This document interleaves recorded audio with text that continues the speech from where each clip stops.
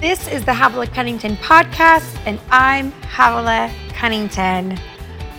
Today, I want to talk about a secret, well, maybe more like a pattern that I use in my life consistently. It is the thing I do. I guess I would say it's more often my formula to anything that I do when it comes to God speaking in my life. So sit back for a few minutes and let's talk about process. Let's talk about seasons in our life when we're trying to hear from God for something. I don't know about you, but I have been in that season before. And what I've learned is, well, I guess I'll tell you in a way of a story. So a couple nights ago, we decided we would take a walk as a family. And what I mean by family is that our boys are at Grandma and Grandpa's for the week. And so we have our dog, Bear. Bear is our fur baby. And he believes he is the only child in this house. And now that his brothers are gone, he has permission to dominate our lives. Does anybody else have a fur baby in their house? And you know what I'm talking about. So Bear is relentless, like most of our animals that want to go for a walk. They sit at our feet all day until we finally grant them their one wish, which is to take them for a walk. So we decided late at night we would do it. And Ben and I grabbed the leash and began to walk down our street. Well, there is this golf course that's down where we live. And you're not really supposed to walk the path while it's open, but sometimes we'll sneak down there. Yeah, don't tell anybody. And we'll just walk on the path because we know that we'll be respectful, but it just is a great place to walk in the privacy of our neighborhood. So we decided we'd walk down there, and it was getting dark and more dark.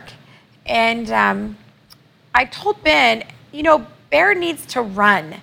They said that there's a certain amount of miles that a dog needs to have per, I guess, the size of the dog. So there's like 20 miles this dog needs to run a day for you to get like all their mileage out of them. I don't know if that makes sense, but you'll have to look it up or ask your mom.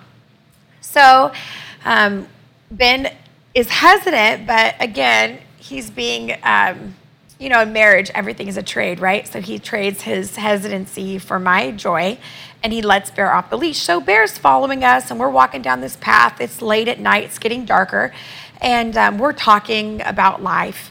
And Bear, every once in a while, we'd see him kind of run past us and run out. There's these open fields as well. And so as we make our way up the hill towards the neighborhood, we see that Bear has disappeared. He's not following us. And so Ben said, I'm going to go call Bear and get him to come to us. Now, I want you to understand, Bear is a great dog, but he still really doesn't listen to his name.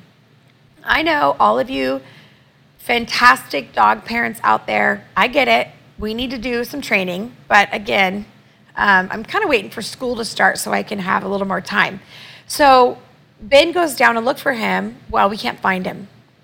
And so he comes back up and he says, we have to find Bear. Well, now it's almost 11 o'clock at night. We're on our golf course. We're not supposed to be down there. And now we're yelling, Bear, come here, Bear. And we're yelling for him as we're walking down this path. And all we have is our little flashlight on our phone. And so him and I split ways and we're yelling for him. And eventually about 20 minutes later, we decide that we're going to give up and go home, grab a bike and a flashlight, and go down there and ride to find Bear. So, Bear is, I think he's like almost 9 months old, but he's never really been on his own. He's never been lost. So we don't really know his capacity. And we have lost dog posters consistently in our neighborhood. So I don't know if the coyotes get the dogs, or I'm not sure what happens fully, but it doesn't feel like one of those neighborhoods that's super safe. So we start talking about what would happen if we lost Bear, and the boys are gone. So what would that look like for them if they come home and Bear's gone? So Ben says, I'm going to grab my bike and my flashlight, and I explain to him that at my ripe old age of 39, I'm not really ready to risk my life on a bike on a golf course at 11 o'clock at night where I can't see anything. So I'm ready to bury Bear. And as we walk to our house, and this is now we're like 25 minutes in, we walk up to our house, Ben yells, "Bear!" And all of a sudden, we see that our dog Bear has somehow made his way to our front door, and he is sitting on our patio, and he looks at us like, "Mom and Dad, I've been waiting for you guys." Of course I knew where our house was. Of course I knew exactly where, we were headed. And of course we greeted him and like praised him, and he's jumping around, and we go inside with a deep sigh of relief. And I look at Ben like, of course I knew that Bear would make it home. Well, how silly is that? And he like looks at me and says, "Yeah, right, honey." But all that to say, he showed up. And, here's the truth in our lives. Wherever you are, there are things in life that you kind of have to let happen. I know that doesn't sound very spiritual, but just follow me for a minute. Often, I have to give time for things to work themselves out. All of my intense friends that are listening to this, you know who you are. You believe that intensity is next to godliness. I want you to understand that sometimes things have to come through time. I'll prepare a message and I'll get inspired. I'll write out the scripture verse that's inspired me and some thoughts, but I know it's not complete. I know it's not exactly what I want to say. And there were many years where I would sit at the coffee shop for 10 hours and, read and pray and just kind of sit and just relentlessly look at it until I finally felt like I should just give up the ministry. And I learned over time that I needed to table it for a season and come back and revisit it. And if I could table it for a little bit, my head would clear. There would be something that would speak to me in the middle of my life, and it would bring clarity. And it's the same way with Bear. It's like we're wandering around and we're calling and we're looking and we're yelling. But what we needed to do was return back to our process, return back to the path that we were doing, which was go home. And sometimes when we get home, what we're looking for is waiting for us. So it's the same way with our kids.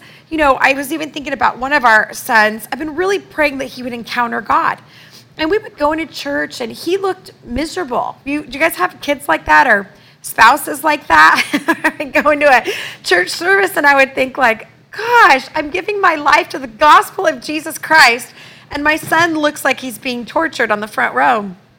And he happened to go to camp this year, and the Holy Spirit met him in a profound way.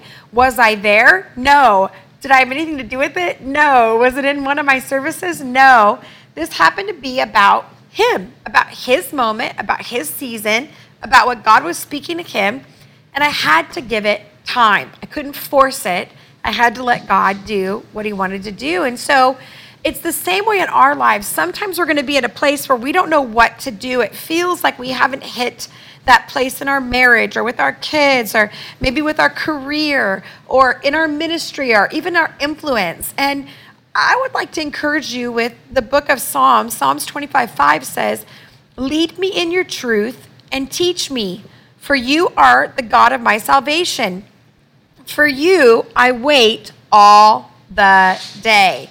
And I love that thought because it's that he's leading us in truth. He's teaching us. He is the God who will save us in the long run. He's the God that will save the day. But we sometimes have to wait all the day, all day long for him to give us what we need, because he wants us to realize that this is part of the process. We can't rush the hand or the voice of God. We can only be available for it when it comes. So I encourage you, wherever season you're in, whatever's happening in your life, have you given it some time? Have you sat with it? Have you said, I'm going to continue with my daily broadcast of my daily life. I'm going to sit in it. And then God, if you want to bring it to me, I'm available.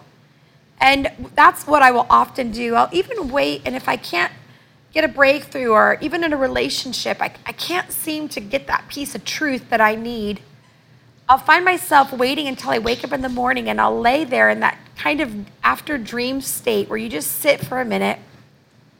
And it seems like God often will speak to me in those moments where I'm still, I'm coming out of rest, I'm coming out of sleep, and the Holy Spirit will speak to me. He'll whisper to my heart, this is the truth. This is what I want you to do. This is what I want you to preach. This is what I want you to pray. This is what I want you to say.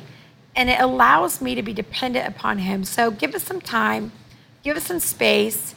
Don't just keep looking at the problem. Don't just keep rehashing it. Don't just keep searching it or Googling it.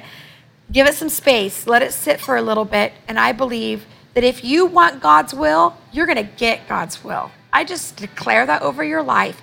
If you want God's best, you are going to get God's best. But it may take a little bit of time. I hope that encourages you. Yes, my dog keeps bringing me his toy so I can throw it to him. Again, like I said, it's all about Bear right now this week. I love you guys. If this speaks to you, make sure you leave me a comment or a post. And don't forget to subscribe to this podcast. In fact, one of the best ways for other people to find this podcast is for you to leave a review. I know it seems like a shameless plug, but will you please leave a review, because it allows us to stay on the list of podcasts that are worth people like noticing. And so please leave that review. I read each and every one. I love you guys.